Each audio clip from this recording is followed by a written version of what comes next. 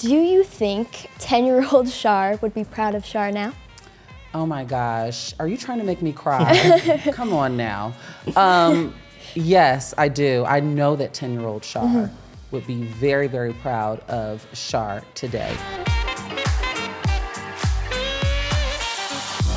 Welcome back to another amazing episode of Interview with My Kid. I'm Jesse, and this is my Kid. Arlo. This episode is amazing, but before we get into that, you know, I was just in Vegas. That's why I have this generic energy drink with me. I'm still recovering. But what were you doing while I was in Vegas? What's going on in your world? You know, your Gen Z, 13-year-old, almost 14-year-old world. Honestly, playing a lot of Roblox. And Sims. A lot of Sims. Arlo plays Sims and honestly does not treat their Sims very well. Because I mainly just care about the houses. They don't need sleep, it's fine. They just build houses, and then if their Sims die of exhaustion, they die of exhaustion. Exactly. So our guest today is so amazing. She is an award-winning journalist, a media personality. So let's welcome Shar Jossell onto set.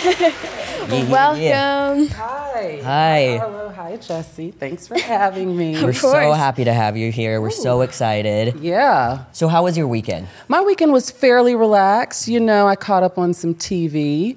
What are you watching? I just watched that bear show on Hulu. It's starring the guy from Shameless. I can't remember his name. I don't know if you've ever seen Shameless.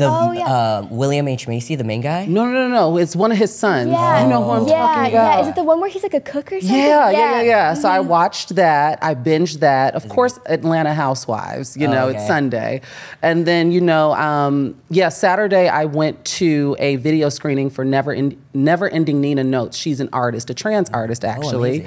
And she debuted her new video, and then I went to a pool party. So, but then Sunday was a day of recovery. You know, that's when you bring it on down. And so, it was pretty chill. See, I should have done that. Sunday I was still partying. Monday I was trying to recover, and I don't know. Somehow 2 days later, it's still there. So that's what Vegas does to you. But yes. So we just, we really want to just kind of first get to know you and get to know your backstory and who you are, because I feel like a lot of the guests we bring on, a lot of their questions are more about what's going on in their life now, and of course we want to hear that too. But I would love to just kind of know, some basic stuff, like where are you from? So I'm originally from Chicago. Okay. Shout out to Chicago. Well, a suburb right outside of Chicago, but I always say Chicago because I can see the Sears Tower from my house. Oh, nice. And so, that's where I was born and raised. And then I went to college in Oklahoma, of all places. Okay. And what brought you to Oklahoma? What brought me to Oklahoma? Well, they were giving the most money for scholarships. And I don't know. I really wasn't a champion of moving there. And it was quite the culture shock coming from Chicago. Yeah. And then, when I was done with that, I moved back to Chicago for like a year or two before moving out here. Okay, so how long have you been in LA now? 8 years as of June 15th, wow. as of, last month. Amazing. Crazy. Yeah. Do you like LA? It's very love and hate. I had to learn to love Los Angeles. That is because true. it's so much slower paced than Chicago. Oh, is it? Oh, yeah. In Chicago, we walk with intention. Oh, in LA, people are walking, taking their sweet and precious time. And then, I always say, like with the highways, because there's so many transplants that come here, you could be driving on the highway with someone from LA, like a native, a local, and you could also be driving alongside someone from Mobile, Alabama. Yeah. I believe that's my theory behind the traffic. No, you don't know if they're from Dubuque, Iowa, or New York City. Exactly. I say this all the time because my girlfriend is from Canada, so she didn't understand why people can't drive here. And I was like, it's because it's literally a mix of so many people who don't know how to drive on LA freeways. And then the natives, like, just for some reason, because it never rains, when it does rain, they still drive like it's not raining. So yeah, it's just chaos. And rain is the end of the world. I come from Snow City in the winter, And so I'm like, the rain, people do act a little timid when it comes to driving in the rain. But anywhere else. All the oil comes to surface. Exactly. That's why, because it never rains. Hydroplane. Yeah. It's scary. So going back to Chicago, were you born in Chicago? Yes, I was. Okay, and what was that like? What was your childhood like? Do you have siblings? How were you raised? I do. So I'm the oldest of three. It's three of us in total, and I have two sisters that are twins. They live in New York City. Amazing. No, they are not roommates. One is in fashion, one is in musical theater. We're 5 years apart. Okay. And my upbringing was one that was pretty I'd say like normal and conventional, you know, suburbs, riding bikes, going to the park, climbing trees, all that fun stuff. And yeah, I mean, that's pretty much it in a nutshell. Both my mother and father were very instrumental, of course, in my upbringing. But being the oldest, you know, has its set of challenges. I'll put it that way. Yeah. I'm number 7 of 8, so I'm almost the youngest. So I always wondered what it was like for my eldest sibling versus me. It had to be a whole different world. You know, my mother is the youngest of 10, and my father is the oldest of 8. Oh, wow. Oh, yeah, it's a lot of us. That's a lot of aunts and uncles. Yeah. That's how it is for my kid and all of their cousins. There's so many of them because there's so many of us. Yeah, I have we said 16 or 17. So many. Well, are you talking about both sides combined? Yeah, I think if we combine it, it's like almost 20, right? Oh, more than 20. It has to. If we combine it, it's probably like 30.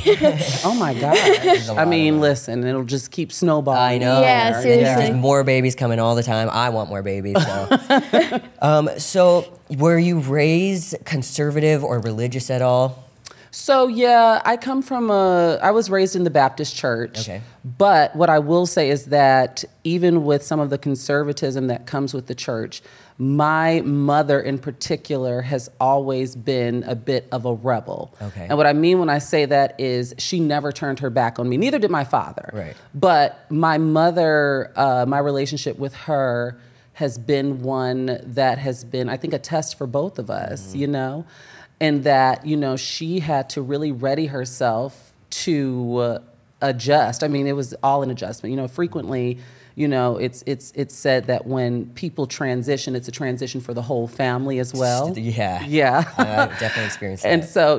And so, being as that, like, none of my aunts or uncles, I think my aunts and uncles and cousins came around to accepting me and acknowledging me for who I know myself to be because of the direct proximity of my parents doing so. I love that. Oh, Yeah. I And love that so, so much. yeah, because while they, yeah, go ahead. I think the mom or the dad, but especially a lot of times I see it with mothers in particular, when they show the rest of the family that they have your back, they love you no matter what. Yes. If anything, they're proud of you. I really see everyone else follow. Yes, and my mother is a bit of a firecracker, Yeah. so they knew not to try her. If you had to say, you better say it behind her back. Right. Yeah. Okay, man, that's amazing. She I love doesn't that play you when it support. comes to her babies. Right, and that's how it Yeah. should be. She doesn't. Of course. I don't play when it comes to mine either. So, how old were you when you think you first knew that, you know, maybe how you were assigned at birth didn't match how you felt? So for me, this probably would have been around second grade-ish, around 8. Okay. But I always, now I can laugh about this. There was a film that came out starring Vivica A. Fox and Morris Chestnut. It also had Monique and a few others, Anthony Anderson. It was called Two Can Play That Game. And I believe it came out when I was in middle school, like that 12, around your age right now, Arlo. And I remember freaking out because the film is very binary. It's a battle of the sexes, right? And I remember thinking to myself, like looking in the mirror and having a conversation like, I don't want to be running around with Morris Chestnut. Like they were living professional lives, and I was like, I don't want to have the briefcase and the goatee and be with the boy. And granted, I never was around the boys in that way. And so I say that, you know, even growing up, there was an asterisk above my head because I was someone who never had, I guess, the privilege of masking my femininity. I have always been, you know, the doll, so to speak, always. And so I never, even if I tried, I couldn't. And so for me, acknowledging that early on, because I never really identified with being gay, I think that because that's what everyone around me was telling me that I was prior to me having the opportunity to explore who I knew myself to be, I kind of rode with that. But I never really felt comfortable there. It never felt like a home. It never felt comfortable. And so I was pretty young. I'd say definitely before, you know, adolescence, I recognized that there were just certain things that I did and certain ways that I navigated that were just different. Even in church, like we were just talking about church, I sang in the choir. I grew up singing in the choir, and I sang alto. Yeah. And no, I was not sitting by the boys. I'm up in the right corner. You know what I'm saying? Like I was like a rebel in that way, but still very popular, vice president of the choir and things like that. But I think about things that I used to do, what I used to sneak and do, the clear coat of nail polish on my nails, or grabbing my mom's razor and shaping my eyebrows because I wanted to look like Victoria Adams. Yeah. Well, now she's Victoria Beckham, Posh Spice. Oh, yeah. And she was Adams at the time. And just the little nuances of what I used to do growing up, which all make sense now. I feel like a lot of trans or even just gender nonconforming people look back as adults, and I do it all the time, and I'm like, there were so many signs, so obvious, But I think, how Arlo is being raised is different. For us, I think it was more, there wasn't even a lot of language to put to it, and there was a lot of hiding that went on. At least with me, I know there was, and I remember being very confused with a lot of the things I was doing or was feeling. And you said you like looked in the mirror and you didn't want that like typical male life. Do you think, and I've thought about this as a trans person myself, do you think that the binary in some way actually helps trans people come out? Because you can so much not identify with one and so much identify with the other. Yeah, I think the binary is, this might be controversial, but a gift and a curse, because I think we all, as trans people, one of the beauties about, the community or the umbrella is we all have the right, just like everyone else, to self-identify, self-determination. And with that comes an individual politic for everyone. Right. And so I know for me, it definitely shaped, even though I've been interrogating a lot under, patriarchy and the performance of gender. Really interrogating what I enjoy and what I know myself to be, and also what I've leaned into, in order to really survive, if I'm being honest. No, absolutely. And so, I do think that the binary is a gift and both a curse, depending on depending on how you approach it and view it, and also your personal politic around it. Right. And something that I've actually always thought is like, you can believe that there shouldn't be such like a forced binary, but at the same time, like you can believe that, but you can also not be comfortable with your own. Because I've seen people use the argument like, oh, well, why do you care then if like, why would you be like, people in general, why would you be trans then, like if you don't care, like if you think gender shouldn't be so like, whatever, like box. And it's like you can believe that but still just not be comfortable in your own. Yes, that is true, because there are tons of binary trans people, who transition from A to B, so to speak. Exactly. We've had a trans woman in that chair that said, I'm a very binary trans woman. I am too. And I am too. Very proud and happy with that. And I was like, that's great. That's how you feel. And that's why I think what you're saying is so true about it could be a curse and it can be a blessing, because we've seen what it can do in very negative ways, but even me, for the most part, I really like to just pass as a man. I do have feminine aspects of myself. I paint my nails and these kinds of things, and I really do believe in a fluidity, but at the same time, I like to be a guy. Well, that's exactly what I mean. It's like you can believe that there shouldn't have to be such like a forced box, like, like gender roles, but at the same time, like you can just want to, and we all conform your own. I think that should be acknowledged. There's a cherry picking of sorts. We all collectively have to have an honest conversation with ourselves about how we pick and choose things that lean into our privileges. And for a lot of trans people, those privileges are directly connected to survival, are directly connected to your next meal on the table or your rent being paid. And so, I think that that's also important to acknowledge, because we cherry pick, we take from these systems what we might need to make it from Monday to Tuesday, and then we reject the other or take a critical approach to the other. 100%. Exactly. There could be someone who, believes in more fluidity as a trans person, and maybe that is a privilege they have because of even their skin color. Or because of the gender, for instance, if they're more masculine presenting. We know that there's a disparity in regard to violence amongst trans women versus trans men. So exactly what you're saying is so true. I think that people do have to, cherry pick or hold on to the things that literally mean survival. I kind of wanted to stick back just a little bit into your childhood and it coming out, and just what age were you when you first told, let's say, your mom? I was 14, so it's funny, I'm now 34. And so this was 20 years ago, because it was in the summertime, and it was quite an interesting summer. That summer of 2002, I was going from 8th grade to high school. My parents got a divorce. I tapped into a bit of a sexual awakening and told my mom the tea. Okay. So, and my friends, and so that was quite the summer. Yeah, that is a big summer. So I entered high school, with, being who I knew myself to be at the time.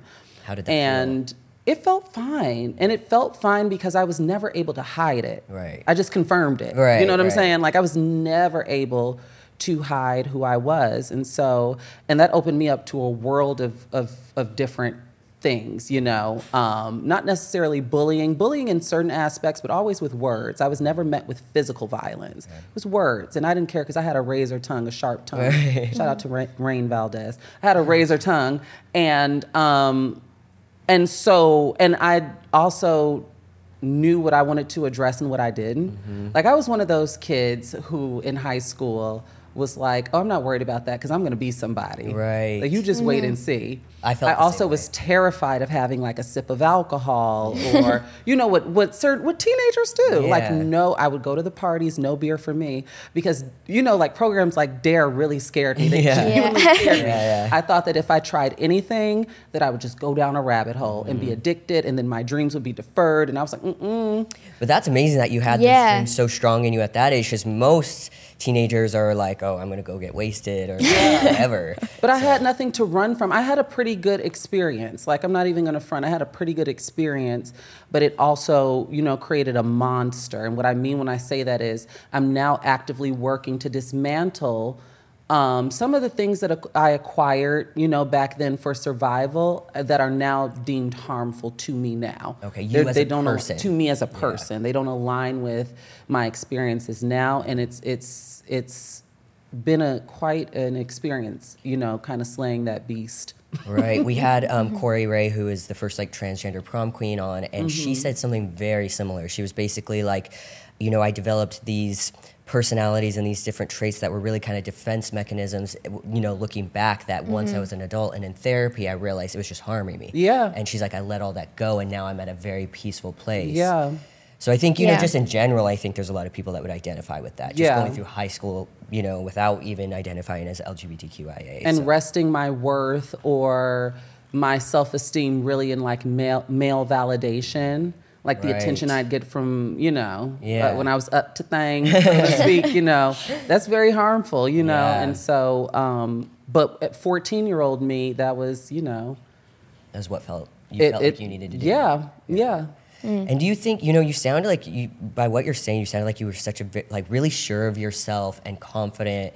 And do you really think that was because of your parents? Like, that's what I'm getting. Like, I think when parents have really, strong values and they raise their kids, with so much love, like that love cup is really full. Like, I hear a lot of people like you talk about that kind of, growing up that way. I think my parents had a major hand in that, but I should note that I've always been headstrong. Okay. So I've always, literally, you can ask my parents, I've always been very matter of fact.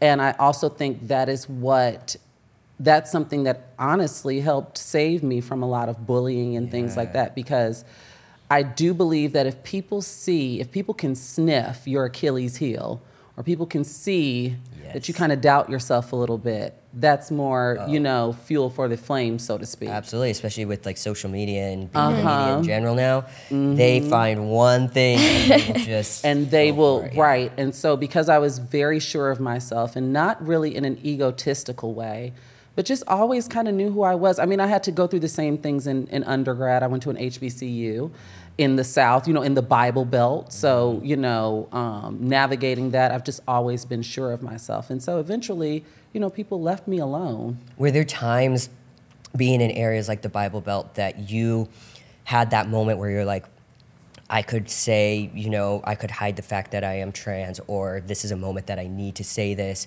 regardless of how people are going to respond to me. Yeah. Did you have those moments? Well, ironically, like when I was in college, well, I don't know if this is irony, but when I was in college, I was more so non-binary. That's what it would be considered nowadays.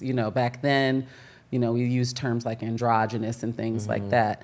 And I just always stood 10 toes down in who I knew myself to be, and no one could challenge that. Yeah. Because I still was, I'm still the same person. I still was very ambitious, very smart.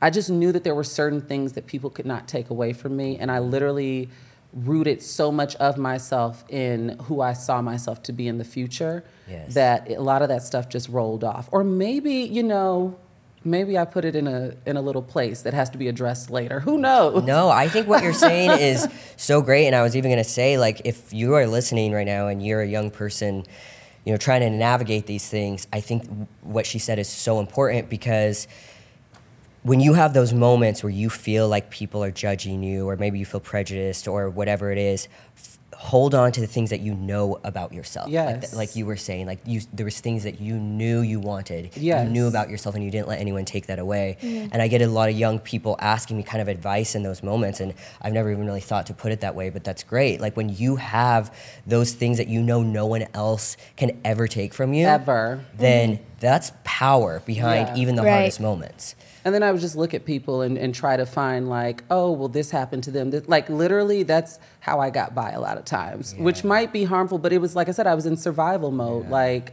who cares what this person thinks? You just wait and see. Yeah. That was my fuel. You just wait and see. So now that we kind of got, to know you a little bit, what got you into journalism? So funny thing, right? Okay, so picture this. My entire life, I was like in talent shows and choirs, but I also was reading the assignments in school. I mean, not the assignments, the announcements rather in school.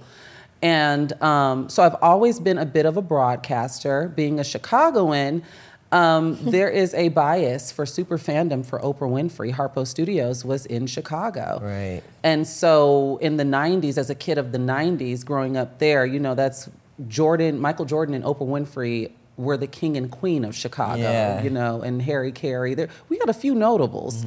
And so I used to always imitate Oprah. That was part of my thing. I used to take my mom's roll-on deodorant. This is when I was like 4. I used to take my mom's roll-on deodorant and walk from one arm of the couch to the other, literally imitating Oprah. You're like, a car for you, a car for you. Well, that was way before then. This is when it was caller, you're on the air. Back in a moment. That's how Oprah threw the commercial at the time. And so it's always kind of been part of who I was, at least the broadcast side, because, in 7th grade, that's when I kind of really dove in. Mr. Weiss was my drama teacher, and you'd have to go in his classroom, and that's when you use the phone. And, you punch in, good morning, so-and-so. I won't say my school. Good morning, please rise for the Pledge of Allegiance. Like, that was me. In high school, what I loved, though, is that we had a full-on news, like, broadcasting program with Mr. Comstock. And he also taught our speech.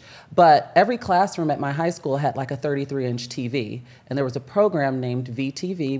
We were the Vikings, so Viking television. And you had to audition, and that was my first time reading from a prompter.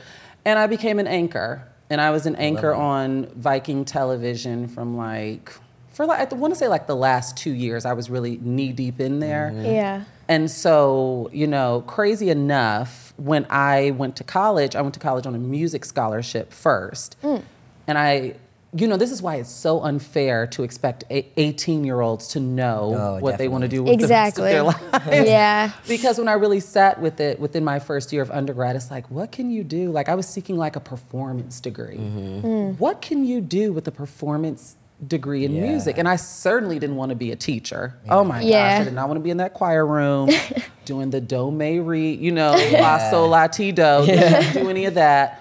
And so it was actually my dad, when I was taking the tour of my school, who was like, why don't you do journalism? And I brushed him off. This is when I was 18. You can't tell me anything. Get out of my face, old man. So I brushed him off. And then eventually I went to journalism, and it's been a gift for me because I really do enjoy amplifying, voices of people who might, otherwise might not be heard or shown. Right. And it's been an interesting journey, but that's how I got into it. And I'm more so, I enjoy the broadcast. Like, I enjoy what we're doing, Right.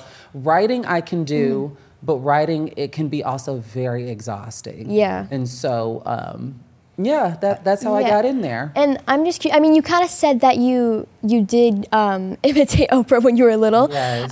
But was there anybody that inspired you to do journalism or kind of get into that more? There was Oprah. I have a few people. They're more so broadcasters. Cheryl Burden, who was an anchor on ABC7 Chicago. Tamron Hall was actually in Chicago for 12 years on WFLD, our Fox affiliate, before going to MSNBC and then the Today Show, and now she has her own talk show. There were a few, even, later on, and this might be controversial, but we all have problematic faves, okay? I don't always agree with her, but Wendy Williams even, she really, as a Black woman holding it down with a 30-plus year career in broadcast, she had that hustle and drive about her as well. And so, there were a few influences. I can't say as far as like writing articles, because I was more of a book reader than I was like let me read the Chicago Sun-Times. But there were just that visibility of certain broadcasters, definitely. I was like, I could do that. I feel like journalism is a great way, especially like TV journalism, where you still get to feel like a performer in some ways while also, getting to, like you said, like amplify voices and do some good in the world at the same time. Oh, it definitely is a performance. Yeah. It definitely. I just did a red carpet, and I'm pretty naturally melancholy. I mean, I'm friendly, I'm an extrovert, and I'm a good time girl, but I'm not walking around with a smile plastered on my face 24/7. And, just taking that time to myself before launching into a red carpet, because a red carpet is a performance. Yeah, you have to, talent will match your energy. So you have to, bring that. And so, absolutely. Yeah, sometimes it's tiring. Definitely. A lot of this stuff is, we've talked about that before too. Yeah, like for sure. Social media, even just doing these kinds of things, constantly talking about like your gender identity and all this stuff. As important as it is, it does get exhausting. And I think some people don't realize that.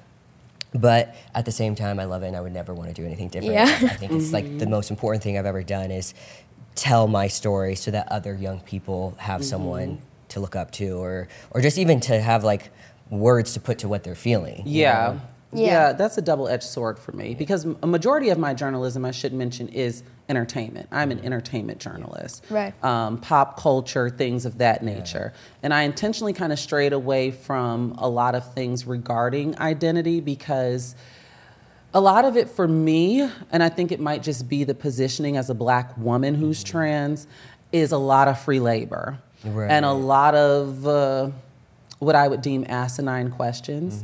And I call a lot of them asinine because I'm someone who does believe that we have an unprecedented, access to information. Right. And there's something for everyone. There are books. If you don't like reading, there are audiobooks. If you don't like audiobooks, there are podcasts. There's if you YouTubes. don't like podcasts, there's YouTubes. If you don't like YouTubes, there's documentaries. If you don't like documentaries, there's movies. Like, there's something for everyone. And so I feel like, we walk around with these devices, these phones, in our pockets and purses.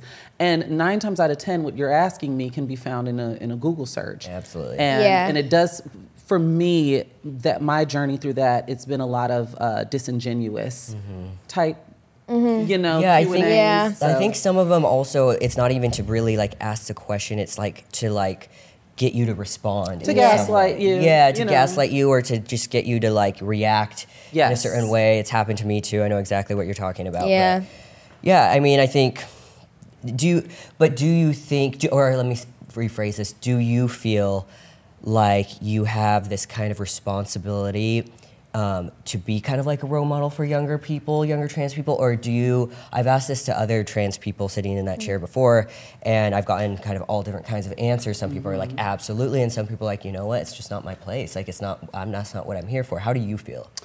I don't think that's up to me to determine. You know, I can just be Shar. Yeah. And much like with everyone, if you align with me, then I guess I'll be your role model. Exactly. If you don't align with me, then I'm just another girl, running her mouth. Right. And so I never want to get lost in the sauce of focusing on something like that, because then that's me being inauthentic to myself. Yeah. Exactly. And so the only thing I can give you is Shar, and either you like it, you love it, or it's not your thing. You hate it. Yeah. And so I think that if you are someone younger who does like me and my visibility or my conversation and things that I talk about, then that's when the role model title comes in. Got it. Sure. And do you get people reaching out to you like that? Oh gosh, yes. Sometimes, that is something very surreal for me. And I should mention not only just trans youth, there's cis youth, like cis het, black girls, that it's sometimes it's very overwhelming, because I'm like, now I'm 34, I'll be 35 in 6 months. And it's like, oh my gosh, these people think I got the answers. Yeah. I don't have the answers. No, I know exactly. What you're still figuring a lot of this out. And so I do get some very nice or inquisitive emails. I have been asked to be a mentor. Sometimes it can be overwhelming. Yeah, I think you can too. I know what you mean.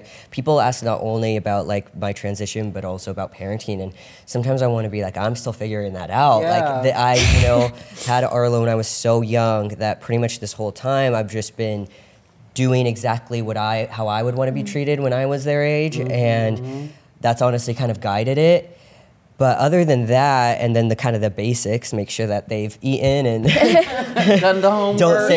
Don't stay up all night. Other than that, it's really learning as I go. So sometimes I get overwhelmed too, because there's so many people looking to me for that content, and I'm like, I hope I'm telling you the right thing, because I hope I don't want to say something and then you go do that and it messes your kid up. The way you get your get out of jail free card with that is, this is my experience. This isn't the gospel, so to speak. I always say tell that. you my experience. Yeah, absolutely. Like when people ask about homeschooling, I'm like, I homeschool Arlo for these reasons. This is why. I'm not saying you have to do this or you should, because it's definitely finicky out there. You gotta be careful. And I was just gonna ask, is there any sort of favorite topics that you like to report on, I guess you would say? Yeah, for like I mentioned, I'm entertainment, pop culture. That's my sweet spot. I do a delicate dance between hard news and that. And the reason why is that I did an internship in undergrad, and that's when I determined that hard news was not for me. I was with the reporters in the vans, going to the scene of the crime, so to speak. And, it was very trying. That's the first time I was called the N-word to my face. Wow. It is, there were accidents, it just was a lot. And I was like, there's no way that I can do this every day. I tip my hat to everyone in hard news. And when I say hard news, I mean your traditional, Channel 7, Channel 5, even, the linear cable news networks, like an MSNBC or CNN. And so when I really sat with myself, I was like, I have an affinity for pop culture. I got tons of trivia inside of me and fun facts. And it just felt lighter for me. And so those are my favorite types of topics. But I do not shy away from difficult conversations. Right. And I do not shy away, especially in this climate. Where we are today is a lot of the times entertainment, has meshed with hard news. So exactly everything is so hyper political. It is. And so I do not shy away from that, but that is why I've tacked on, media personality or pundit, because as a journalist, you're not supposed to have an opinion. Right. But I feel like I'd be doing a disservice with the little bit of visibility that I do have as a Black woman in these spaces who's trans, to not be to not use my voice in the ways in which I have. Absolutely, I completely agree with that. But I prefer entertainment. Yeah, I mean, I think entertainment is always more fun, but I think even what we're trying to do with this podcast and what I do with my TikTok and all my social media is that fine line. I try to use my voice and be political where I can, while also sometimes just making people laugh. Yeah. I think that's kind of a great mix to be in, and I think also as LGBTQI plus people, I think sometimes you have to use your voice in ways maybe others have more of a privilege not to. And I realize that like I can get more people interested in what I say if it's a little more lighthearted and you know. You deliver it in only the way that you can. Exactly. And same here. So it's definitely a delicate balance. But I'd much rather, you know, talk Chloe and Tristan, talk Marjorie Taylor Greene. Oh, I don't even want to say her name on this, but talk those people. So who's your favorite person you've interviewed so far? Oh my gosh, I don't know if that's fair. There's so many good ones. You have to choose one. What I will say is most recently, Brandy Evans. And Brandy Evans is an actress. She's the star of a show called P-Valley, which airs on Stars. And she just felt familial to me. Okay. Like talking to her felt like a cousin. Oh, I love that. That's but nice. there's so many good people that I've talked to. I don't know even know if that's a fair question. I love Candy Burris. She's an Atlanta housewife and a songwriter. Who else has been really fun? Miss J from Top Model. I don't know if you remember Miss J from Top Model. Has been really fun. Billy Porter. Shout out to Billy's always good. And so, it's run the gamut. Typically, I have very pleasant experiences with my interviews. There's only been one person who I'll tell you after the show. There's been one person who I've been like, oh, absolutely not. And it broke my heart because I was a fan of his. Really? Oh, gosh, yes. He's a star of one of my favorite movies. Oh, no. And What's your favorite movie? Well, I have plenty, but this was, I'll give you a hint. It was a film that is now streaming on Netflix. Can I say that? It's now streaming on Netflix. And it is from like around the 2004 era, and it's a teen flick. Our listeners are going to have to do some research here to see who's mean.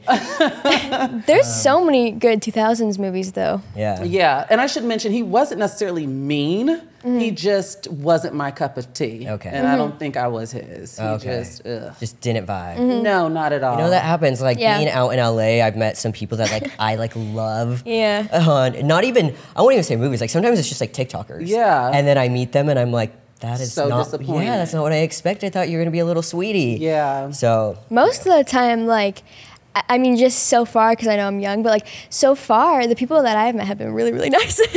Usually they are. I was about to say, usually people are. I haven't had very many negative experiences in LA with people. So, where can we listen to you talk or see your writing? So I'm all over the place. I'm freelance. I've written for Essence Magazine. I've written for Variety for Emmy season. I've written for them. Last year, I wrote 3 articles a week for them. Wow. Yes. For how long?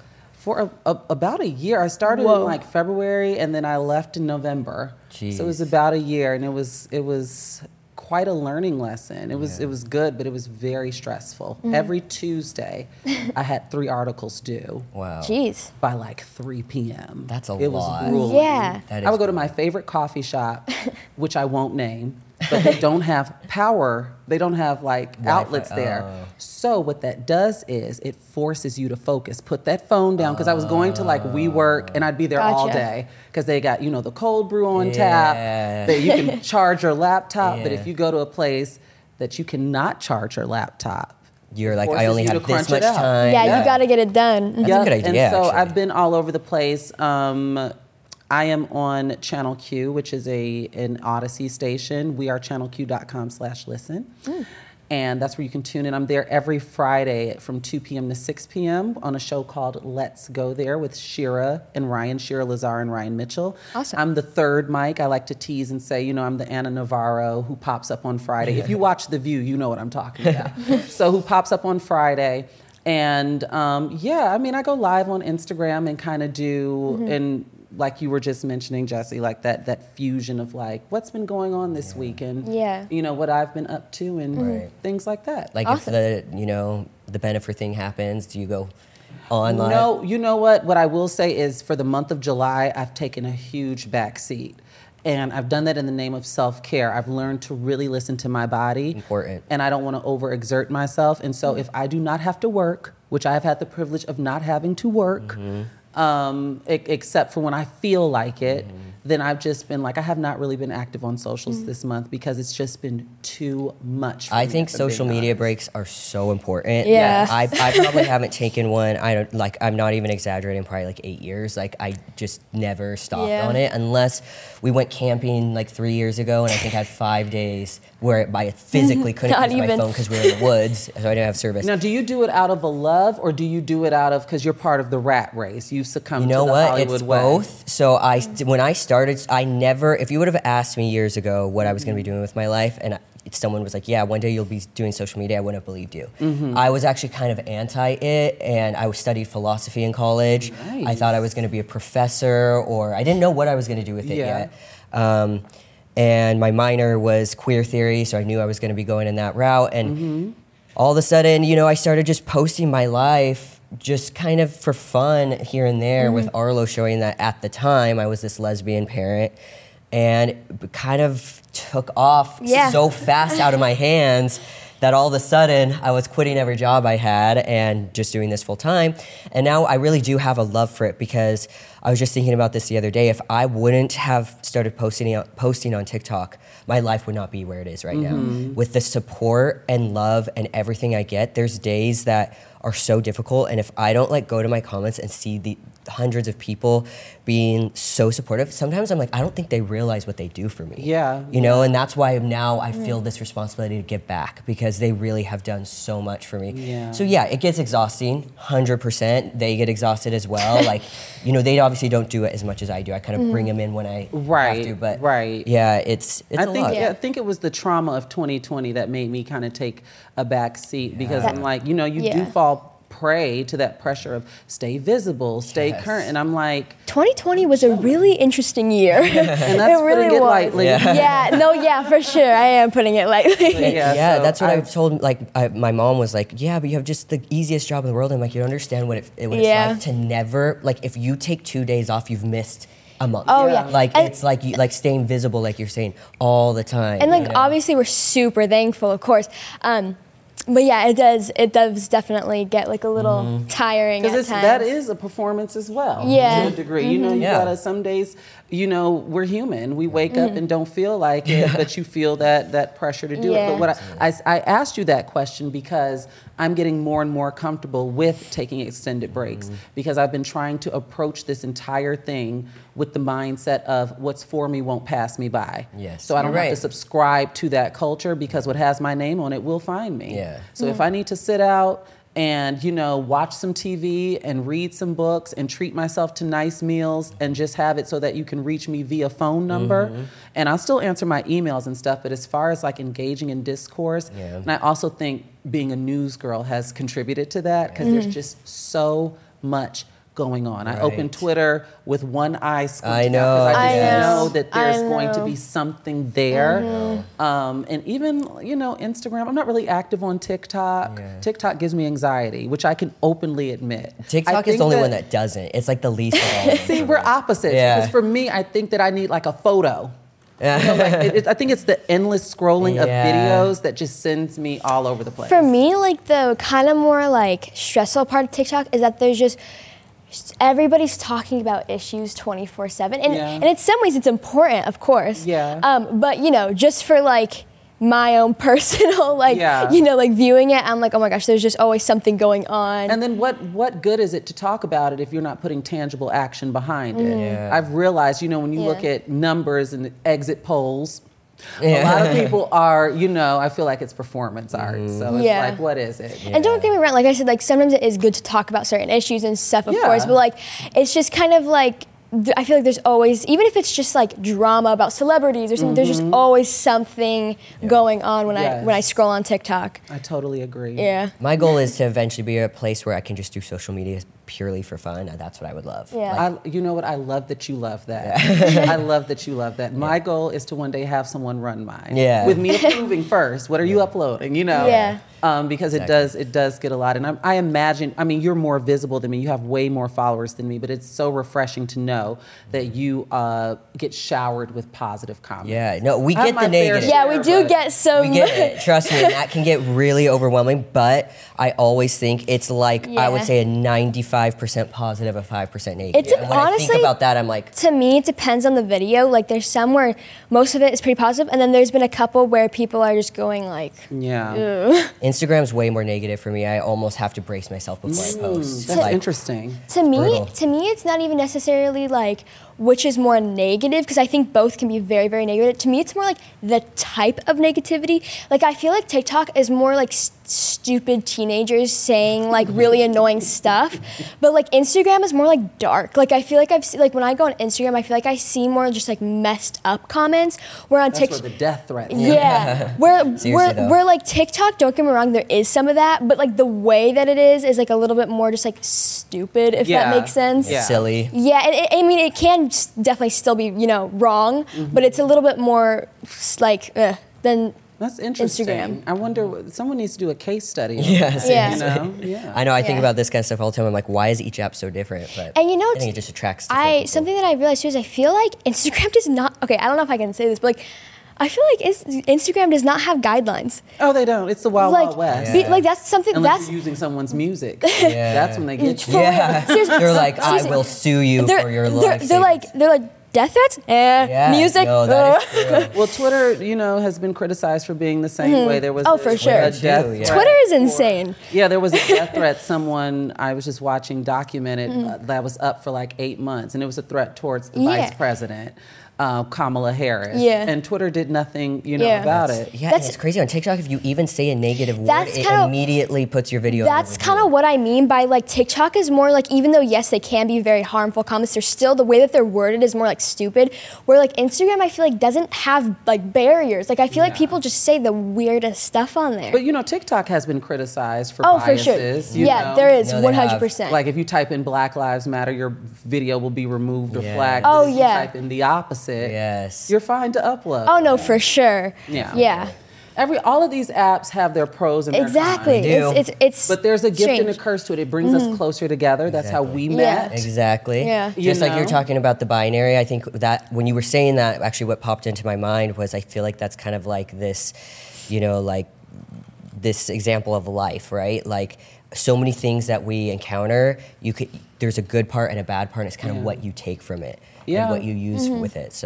And embracing the gray. I wrote an essay about that at the beginning of the year, that life is not binary, it is not black and white. There's tons of gray area, and that's the only way you're going to stay afloat. Of course. Absolutely. That gray. It's balance. It's so balanced, and I think where people get so out of balance is so one way or so the other. Yeah, and like you were just saying like a second ago, like that's why I hate when like what I was saying earlier is like when people try to use that argument like when it comes to like the binary, like against trans people, when they say stuff like, okay, well, if you think it should be more fluid, then like, why are you trans? Like, shouldn't you just not care? Like I said, it's like, you can think that stuff can be more fluid, but at the same time, not be comfortable in your own sex. Yes, multiple truths can exist at once. Exactly. Exactly. Amazing. So, I mean, what can we see in your future? What's going on? Like a future goal. Yeah. Oh, a future goal. So the goal is television. Yeah. Even though I've been definitely reimagining some things because it does seem like I've always wanted a talk show. Yeah. Oh my gosh. I don't care if it's me solo or me a part of an ensemble. Right. I've always wanted a talk show. I would watch it. Thank you. I've been forced to re-examine some things because the model in which the traditional talk show has been made is totally different now.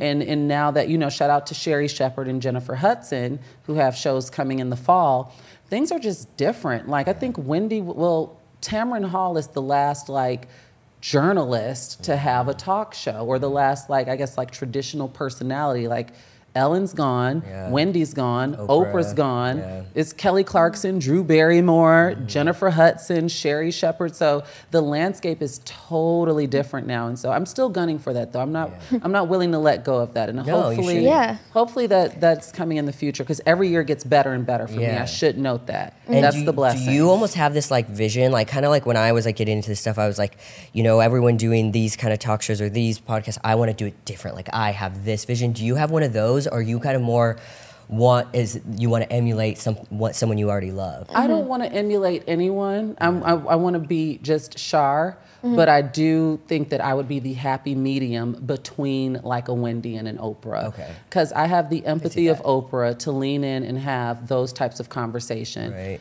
But I have the humor of Wendy, where we can get audience reactions. Yeah. And that's something, these are things that have been told to me, but also that I lean into, because there's only one Shar Jossell. Yeah, exactly. And so, of course I have my influences, but no, and I can dance like Ellen. Come out dancing, like it'll be components from everyone. Yeah, we can do Game of Games. Yeah. And so, there's really no vision, as long as I'm not sucked into doing hard news every day. Yeah. I think I could do The View. Yeah. Let me just guest host. Yeah. Just start there. Dip my toe, Yeah. So amazing. Awesome. Do you want to ask our first question, our closing question? Yeah, so these are our closing questions that we like to ask everybody. All right. What is one single thing that you would want to be known for after you leave this earth? The one single thing that I would like to be known for is, this is hard.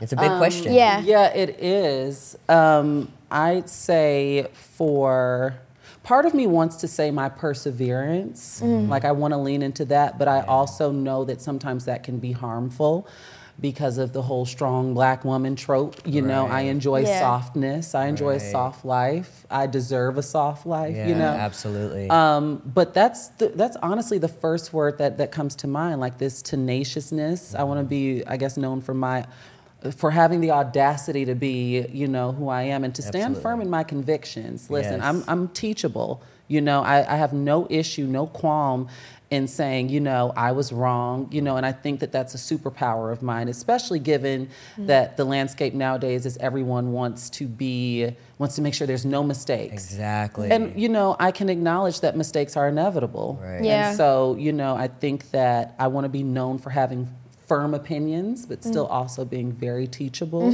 And like I said, leaning into the audacity to be who I know myself to be. Love it. In spite of it all. The whole world, I feel like, is rooting against me in some regard because of the intersections of my identity. Right. Anti-blackness is rampant. Transphobia is rampant.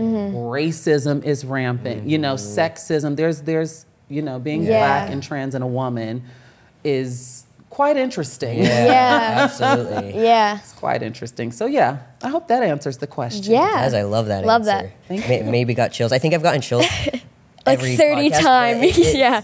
Every one of you is just so amazing, and I just love hearing all these different voices and opinions. And it's so crazy because we asked these same two last questions, but everyone's answer is different. Like none have been the same, and it's just so I just get this feeling. Questions. I get it over my body where it just makes me so proud. Yeah. Do you think 10-year-old Shar would be proud of Shar now? Oh my gosh. Are you trying to make me cry? Come on now. Yes, I do. I know that 10-year-old Shar would be very, very proud of Shar today. Very, very proud. Because you know what? 10-year-old Shar did not believe in the possibility. 10-year-old Shar knew, was coming into her own, but was very terrified because the only examples that 10-year-old Shar had was, trans women, particularly black trans women, being treated as sideshows on like Maury and Jerry Springer. So 10-year-old Shar did not believe that being black and trans and a woman would allot to this well-rounded life or this well-rounded, lived experience. Thought I would be relegated to a very specific sector of society. And that's not to take away from those women's stories, but I don't think that 10-year-old Shar could have imagined all of the things that I've had the opportunity to do and all of the things that I'm going to do in the future. So yes, I think 10-year-old Shar would be, amazed, and that's putting it lightly. Yeah, I agree, and I'm very proud of you, so I definitely agree with it. And I think what you're saying is so true. I mean, I think what's so important about having people like you sitting in that chair is that I want the 10-year-old Shar right now listening to be able to see this beautiful, happy, well-rounded human sitting there talking about how proud they are to be who they are. So Thank you so much for all of this. It was so great. Yeah.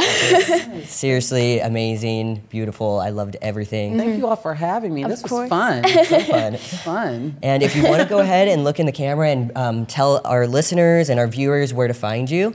You can find me everywhere across all socials at Shar Says So. That's Shar with an S, and that Says So. Because a lot of you all type in Shar Say So, so Shar Says So. Love Perfect, amazing. Thank you so much. Thank you. Thank you all for having me. Stay tuned for more weekly episodes on the Past Your Bedtime YouTube channel and all streaming platforms. This was Interview with My Kid.